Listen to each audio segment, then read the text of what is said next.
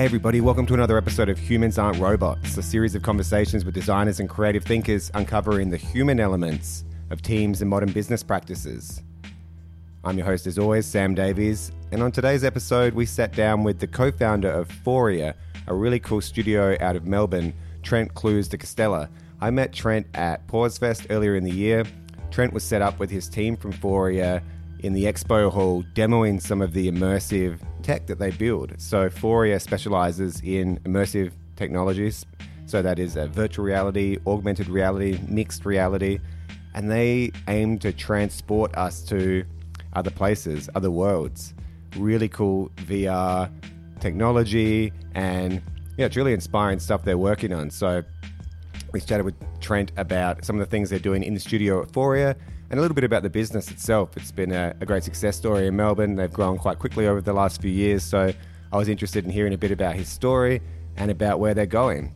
So without further ado, let's jump in with Trent.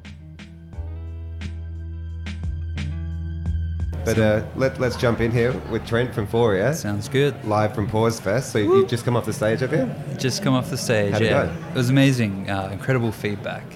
Definitely right place, right time to be talking about how technology and humanity can come together to drive action, I feel. So, yeah, great feedback. A whole bunch of people lining up right after the talk Amazing. to really dive in and try it out firsthand. It's nice to get that feedback and having people coming in and actually trying things, in That's person. it.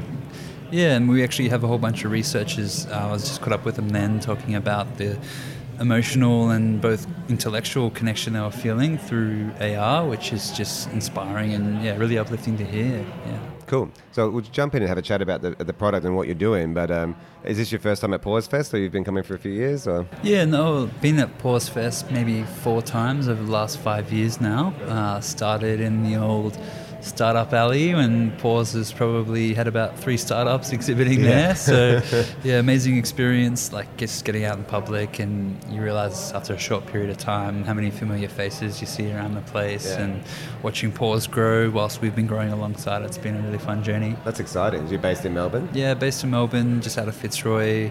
Crew of about 30 hustling, trying to get it done. Nice. Yeah. So what's been the journey like for you? 30 people is no mean feat. So how long has it been up and running? No mean feat, but many mouths to feed. Yeah, No, it's stressful. It's been good. Like we've grown, somewhat organically. In the early days, we were pretty bootstrapped, right? So we have 5 founders. Okay. Went to school with all of them, so we kind of broke apart and did our separate things individually, and then have come back together with a whole bunch of different skills and really brought that into the fold, and that's kind of helped us hustle and get a lot done on a shoestring budget.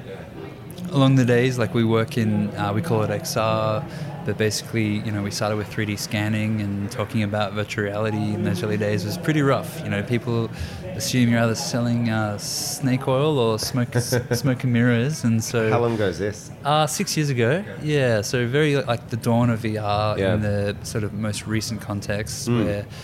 things like Google Cardboard were coming out, so this concept of like using a smartphone is really coming into the kind of consumer mind. Because the beta of the Oculus was 6 or 7 years ago, wasn't it? Yeah, definitely had DK1. Remember like backing it on Kickstarter and getting it and being so elated with joy to try it out, and jumping into a VR roller coaster and feeling pretty nauseous for about 2 days after that. Yeah, so. totally. And so 5 founders, like multidisciplinary? What do you have different... Yeah, definitely, absolutely. So I think from a few different areas. So our COO, he was working in corporate recovery. So the perfect mindset for starting a startup, because you're working with bankrupt businesses a lot of the time. One of the most transformative has actually been our creative director, right? So a designer who's then just become, UX storyteller. Same again with one of our co-founders. He's a photographer. Then he turned into a filmmaker. Then turned into a 360 storyteller, and he's now like leading some of the craziest stuff that I've ever seen be produced. And similar GM, he's just like he loves a good spreadsheet, but his mind just works like a machine, and he just knows what needs to be done and keeps us in check. So it's nice, a nice big spread. And I don't really know what my role is or what I'm doing here, but I'm having a good time. Were you at high school together, or we went to high school together. That's pretty cool. Yeah, it was good. Yeah. It was funny in the early days, people looking at us and they're like, no chance. Like, you're all friends, your business is going to crumble and your friendship's going to be destroyed. But yeah, I think communication has been really, really key for us. We check in twice a week for a good 1 to 2 hours, and keeps us all on the same page. And when, the going gets tough, you know how to double down, and you know that the people in your corner have your back. So it's really good. And you're still all mates? Absolutely. Yeah, no, never been stronger. It's really solid. I've done work with mates in the past, and I've never had issues with it. You hear horror stories, but you think you do need to sort of set clear divisions, and obviously, it's not, this is work, this is friendship, but you need to have that in the back of your head, I think. I wouldn't know. So tell me about some of the stuff you're working on. 30 people. So is that primarily developers, or like what's the structure? Yeah, good question. So we're probably about 2/3 developers. We cover 2 camps. So we have a web-based platform called Capshed, and the way that works is it looks at spatial data. So just in the talk I was giving a moment ago, we're thinking about, the physical world, right? Like, it's not two-dimensional. So we've been 3D scanning spaces and then creating a vessel for people to go and experience it from afar. But recently now we found, tools like VR are great because you can feel, like you're physically there. But through things like augmented reality, we're now actually being able to tap into it in a way that helps transform the way that we can interface with these environments when we're physically there. And so you can imagine some of the stuff we've been doing is actually, tapping into the invisible layers of data around us. So maybe I'm about to drill a hole here in the ground and I want to see where the plumbing infrastructure is, or an electrician with the electricals through the walls. Or maybe I want to see what the future design is going to look like in my, renovated bathroom versus maybe, this apartment complex used to be a really beautiful heritage site in Melbourne somewhere. So really it's data, and we look at how we can interact and connect with it, and we built a web platform that just opens up for anyone to jump in and then create these digital assets, but then turn them into different things. And so when we started, it was really trying to disrupt the traditional real estate market by empowering the homeowner to create more transparent content of their homes, and then really change the frame in which people are experiencing these spaces, so you could walk through a house from the other side of the world. But then also the content and how it's generated, and to automate that. So rather than needing a photographer and a videographer and someone doing your floor plan, you just have one person go in with a 3D camera, they scan and map the space, and then you algorithmically render out a video and photographs and floor plans and all that content. And you do it faster and cheaper because you got less people really driving that forward. So that's one side, and then the other is a little bit more experiential. One of the main focuses for us here today, so we see ourselves as an XR studio, and we cross the spectrum, virtual, augmented, and mixed reality. So we did a project just recently with Netflix and Google and WWF around the planet and the absolutely catastrophic effect that we're having on the planet.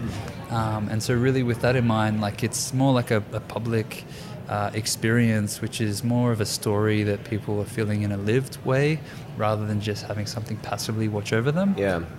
Yeah. It's interesting, so watching what's happened in the country with the fires, over the summer.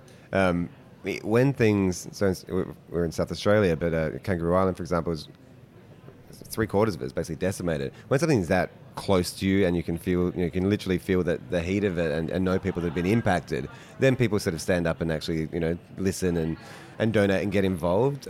Sadly, I think that kind of dissipates as the event goes further away. But we don't understand a lot of people don't understand the impact that you're having on the planet, right? And you can't take someone out to the Pacific Ocean and show them the plastic that's there, or take them to the rain. So being able to put people in the sort of driver's seat and actually show some of those experience for themselves is quite powerful. That's exactly it, right? That's the ethos for these 2 projects that we've been working on at the moment.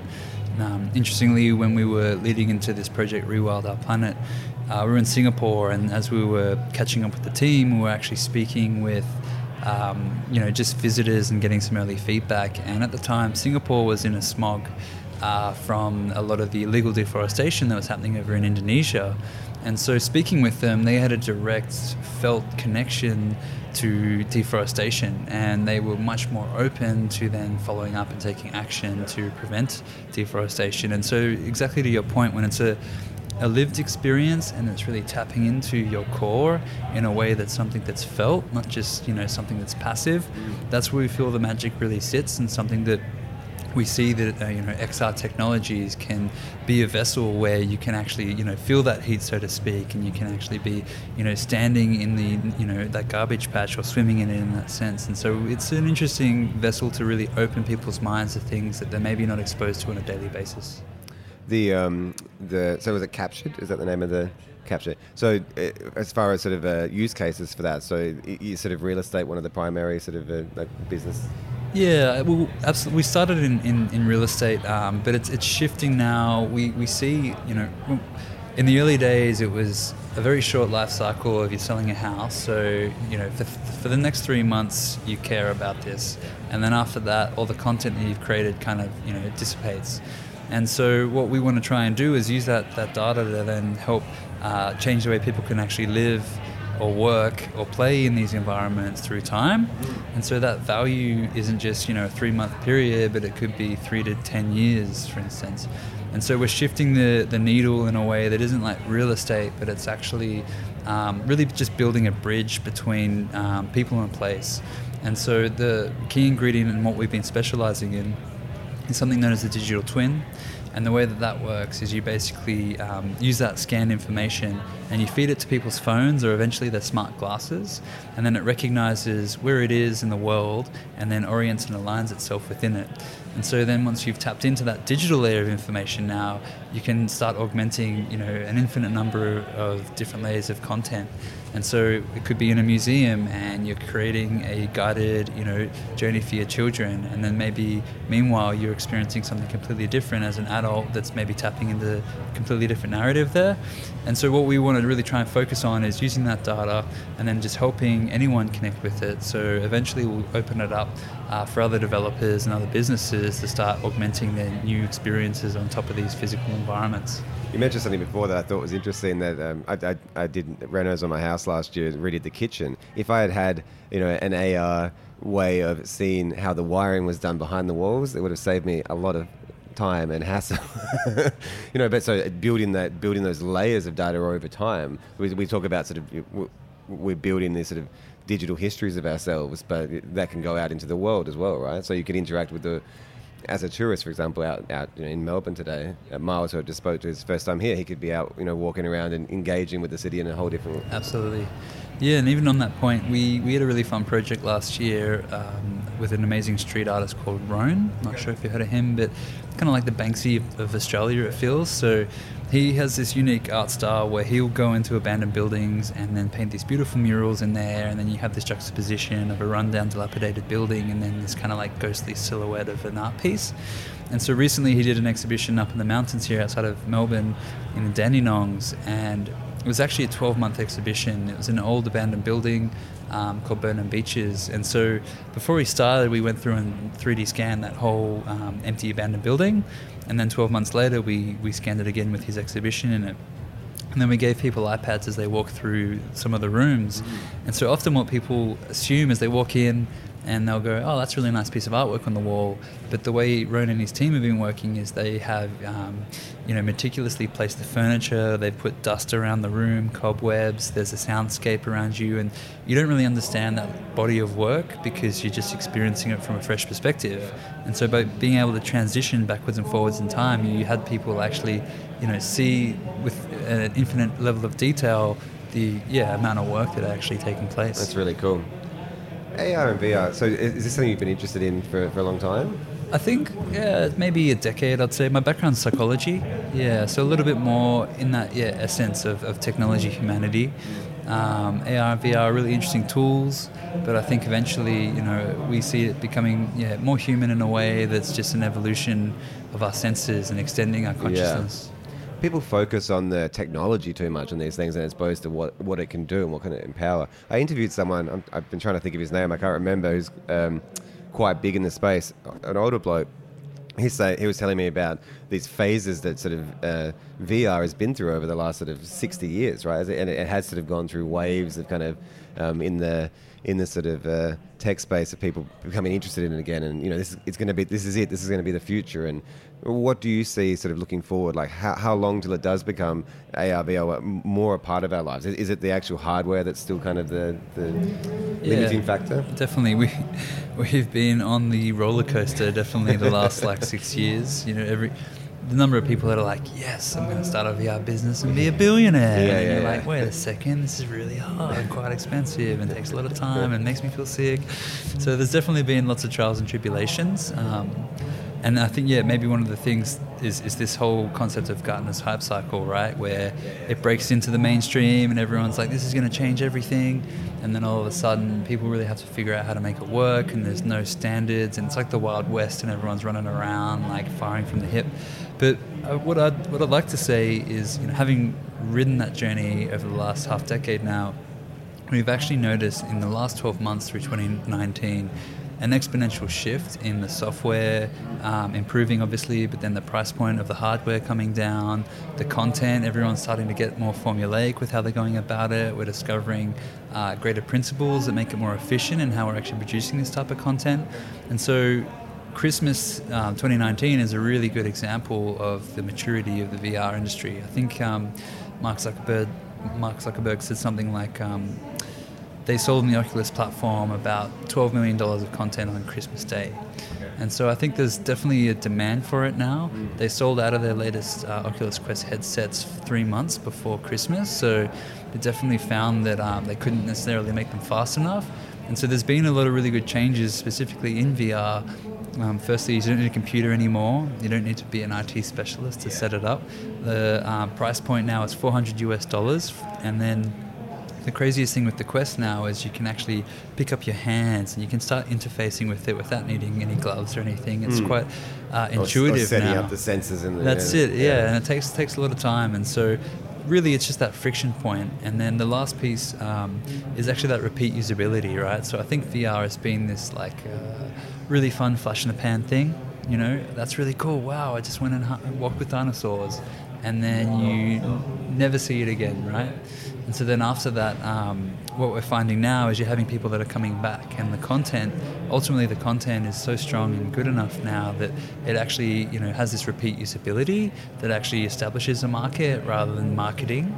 Yeah, sure. We've done, because we do app development as well, but we've had over the last probably 5 years, clients occasionally come and say, we want to do VR, and often trying to find a good use case for it within whatever, like e-commerce is a good example. Everyone wants to sort of get into it with e-commerce, but then, from the technology point of view, a lot of the customers aren't just going to be sitting there with VR wanting to go shopping, right? And it's still easier just to do it on your phone. So until that sort of becomes seamless, or like you said, there's frameworks or things in place that allow that to happen, or people need to become used to things too, right? So when something's new, you're right. There's that. You're going to have some small sort of early adopters, but then there's a lot of people that I'm not ready to shop online with a headset on, but that potentially that will become commonplace. Yeah, it's really interesting, and at the end of the day, virtual reality absolutely isn't the solution for everything, and I think that's what's the maturity of the last few years has meant, where you've seen things like education, training simulations have absolutely exploded, right? And then you've got this whole idea of VR shopping, and it's already clunky and people don't have the time. But on the inverse of that, you still have these other tools at our disposal. And so I think augmented reality in retail are a much better fit. You've got IKEA making furniture, you can drop into your space. You've got Nike, you point your phone at your feet and you can drop in a fresh pair of kicks and see how that looks and feels. And then also Google are doing something really interesting with Google Lens, which is visual search. So maybe you're in a shopping center and you're looking at a product and you want more information. If your phone can actually detect it and then surface that additional insight when you need it, then you're actually making better purchase decisions. I'm personally very excited by the sort of the future of wearable or biotech and in how that can enhance our life, right? I think people often focus on the negatives of this tech for some reason, as opposed to thinking how positive this can be for humanity. Yeah, well, I said in my talk upstairs, in the first 5 minutes when I'm trying to explain what it is that I do working in virtual and augmented reality, the first response is, oh yeah, it's like that Black Mirror episode, right? Yeah, sure, and you're sure. like, 100%. well, actually, there's a lot of really positive things that can come from this. And understandably, the fear of, social media addiction and gaming and escapism are very real. But it feels like if we get caught up and we dwell in the negative, we're going to be petrified and we're going to be unable to act and really make the most of these tools. So I really hope that we can really help pave the way and collaborate and celebrate these, and shine a light on the positive use cases for these new tools. What do you see in terms of sort of the roadmap for the next 10 years around things like, so you mentioned glasses before, and obviously this is already, it's come out and been, but it hasn't sort of reached sort of, mainstream adoption anywhere. Absolutely. Yeah, absolutely. Like right place, right time is critical, right? So Google Glass, obviously, like way too soon. I got an email through Google yesterday about the second edition of their enterprise Google Glass, right? So it's had a really long and probably quite awkward journey, but now it's working in factories as a heads-up display where people are like scanning barcodes and then using it as a way to like do their job, right? So it's not the product for everyone. But at the end of the day, Google Glass wasn't actually mixed reality or smart glasses. It was just a little screen that was like hands-free.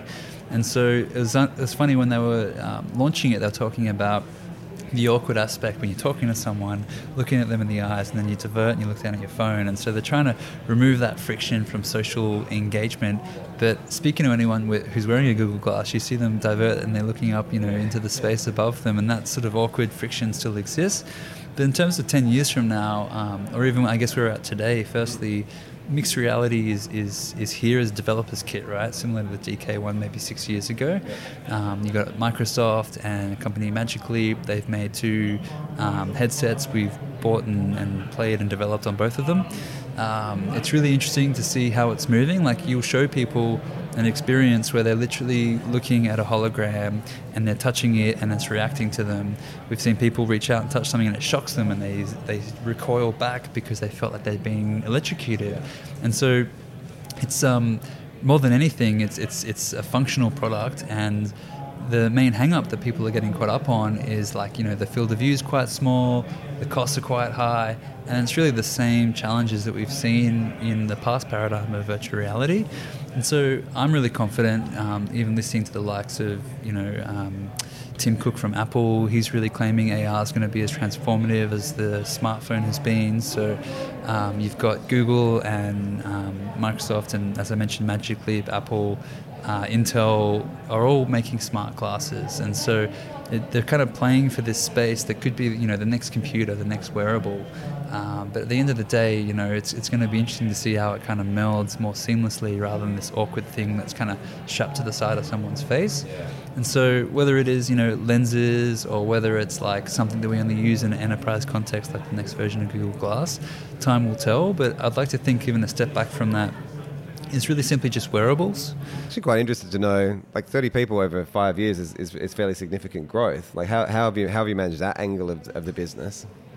Yeah, interesting. I guess when we started, it was definitely always organic. It's easy to know, where your weaknesses are, and it's easy to know where your weaknesses are and to highlight and kind of call out all these amazing roles that you would love to recruit. But it's hard to really know like what's the most paramount at that point in time and what's really going to help bring the most growth along the way. So we've very much on the development side been fortunate through a lot of the people around us that we've connected with has just reached out and they've come in for internships and already been really passionate in the space. And so I think that's been an amazing beacon for someone that would be a right fit technically and on a cultural level. But then it's also hard because you've got a lot of people that are coming in from the bottom in the sense of a junior, and then there's not as much leadership in the area because you're still a startup, right? You can't have all those people on board. And so what we've been trying to do is at least look at the internal capabilities and the processes that we can put in place to help them grow and upskill, but then along the way really focus on how we can really pull in those most critical leaders such as senior developers that can come in and help manage a team and then accelerate their ability to growth. And so I think through our process for the first 3 years we're probably 9 people, and then we took in a little bit of investment because we needed to move out of the free workspace or mooch enough and kind of find our own place to hustle and stand on our own 2 feet. And that was like a small enough amount that kind of helped us over the 12 months to double in size. and then take on, you know, bigger contracts and project work. And then from there, it's been, back to the organic process of then, you know, having revenue that's been coming through the projects, and then identifying those kind of skill sets along the way that were most critical to that point in time. It's nice having, I suppose, an area of focus that people are attracted to, and they're going to come out of, you know, and be like, we want to work in this space. Definitely. Yeah, and that's it. Like, it's an exciting space. It feels like you're plugging into the future, but it is also really hard. Like, there's been some amazing businesses and some great talent that have great ideas, and then the market's just not ready for them yet. Yeah, sure. So what's the ecosystem like here in Melbourne? Like, is it easy to find good people, or is? Yeah, well, I've got a bit of a bias, I suppose. Sure. Love the city. The mindset I found, at least when we were starting out, a very level playing field. Didn't really feel like there was as much ego in the industry. You know, it was a lot more open to collaboration and bringing people in that shared similar values, in the sense that, you know, a rising tide rises all boats. And so I think that's been really good. We've been really proactive in trying to frame our approach that these people aren't our competitors, and, you know, if they were to get a project over us, then let's wish them the best of luck, and hopefully they smash it, and then everyone looks at how good the talent is that's delivering it, and people start, you know, funding more projects. So that's been really good. And then I think in terms of the technical talent, it's really interesting. Like, there's no real degrees at university to go make VR or AR stuff, right? So we found ourselves having to teach the teachers a lot of the time. But actually, you know, in the last 12 months, a lot of universities now are actually taking it much more seriously and putting in the type of curriculum that can actually help equip and upskill that next generation. Because I imagine a lot of it is just people just doing passion projects on the side, like mucking around with Unity or whatever it is they're doing. Yeah, and that's an amazing thing to see. If someone comes to you and they're like, here's what I did in my spare time, and that's incredible, rather than like, can I have an internship and maybe do something with you and you can teach me what I need to do your job. So I really appreciate and respect that a lot. The toolkits themselves have, so like Unity, for example, have become much more approachable, I suppose, for someone just getting into the industry. Yeah, that's incredible. Like, we develop everything that we make in Unity, and it's insane that you can like throw a developer a crazy concept, and then within like half an hour they can have a functional prototype up and running. Yeah. And then at the same time, like, I'm not a developer personally, but seeing the standardization that Unity are embracing, and they're helping fast track a lot of the like stable templates. If you were wanting to spin up, you know, an AR application, there's easy things to plug in, exactly as you pointed out there. I think that's great. I mean, same thing in the sort of in the web world. The frameworks, I think, they let you focus on the more important stuff, which is the creating and the strategy around, you know, why we're doing what we're doing, as opposed to having to reinvent the wheel every time and building those frameworks. Yeah, it's interesting. Definitely, yeah. Happy to keep breaking stuff, but yeah. I feel like one mindset. It's been a really interesting challenge for us, looking at the discourse around intellectual property, right? Yeah. So, if you're a tech company and you're looking for investment, you know, what's your IP is probably the first question any investor will ask you. And, you know, I've come from a perspective where I'm, you know, a massive advocate for things like open source, right? And then, so we're sort of often in this, you know, struggling point where you need to tell someone, you know, that you're like shoring up some secret source that no one else in the world is going to have access to. But the reality is a lot of people are, you know, fighting the same fight and trying to build similar things. So how do you try and standardize that in the same way that, you know, Elon Musk is open source, you know, electric vehicle schematics, and then that's accelerating the whole manufacturing of electric cars. So I think these kind of pieces are going to be really key for AR and VR as we move forward, and definitely that open source mindset is something we're keen to get behind. 100%. And you mentioned before the sort of rising tide. I think within the industry, I'm a firm believer in that. I think it's good to have open dialogue and share knowledge so that everyone can sort of come up. And you're right. I mean, the best team wins for the job at the end of the day. So there's no hard feelings there. It pushes people to do better work. Cool, mate. Well, I'm actually keen to come out and check out the experience. Yeah, we definitely for sure. will. Definitely. We've got 3 different demos. So Rewilds, it's a little pop-up version. So we're actually running it experimentally, seeing how we can break it and get feedback from people. because we're trying to basically have it up and running where anyone anywhere in the world can tap in. Eventually something people can experience at home, which would be really cool for us. And then we've got some VR demos. We've been working with the Royal Children's Hospital here, looking at nature-assisted VR therapy. And so putting on a headset and just getting out into nature, working with Zoos Victoria in the same vein to then connect people with animals. Had some amazing learnings there. So we did a research project around keepers and how they would narrate their experience of feeding penguins and looking after gorillas. And then we interviewed the visitors after the experience and asked them what they thought. And it was amazing. You had people commenting saying, yeah, when I was feeding the penguins or when I was running those enrichment activities for the gorillas. And so there's this internal monologue now where it's actually like, that was me experiencing that and facilitating it. And so we're really curious around this whole notion when we started the discussion today of this lived experience, and you're putting someone in someone else's shoes, but they still feel genuinely like they're having that genuine experience. So yeah, it's super exciting, and we're keen to see where it takes us. Awesome. And if people want to find out about you, where can they look? Definitely, we got a new website coming out pretty soon, but Foria.io is probably the best place. Throw a whole bunch of crazy shit up there all the time. And then, on the old gram, Viewphoria is my personal one, and then just Foria.io similarly again. And then, online on Facebook and all those places that you try to escape. Awesome, mate. We'll be chucking them up, and looking forward to checking it out, and enjoy the rest of the Pause Fest. Legend, really good to connect. Thank you very much. Hey everybody, Sam here again. Thanks so much, Trent. That was awesome chat. I really enjoyed hearing about the work that Foria is doing. If you want to check out their website, there's some great demos of some of those experiences that they've created. It's crazy the level of detail they go to really try and transport you. And I was lucky enough to actually jump into one of the demos there on the day. So really cool stuff, and some great insights, I think, into the future of some of this tech. So cheers, Trent. Thanks to Pause Fest for having us. And if you enjoyed this conversation, make sure to check out some of the others in this series and the backlog before that. And we'll catch you next time. Cheers.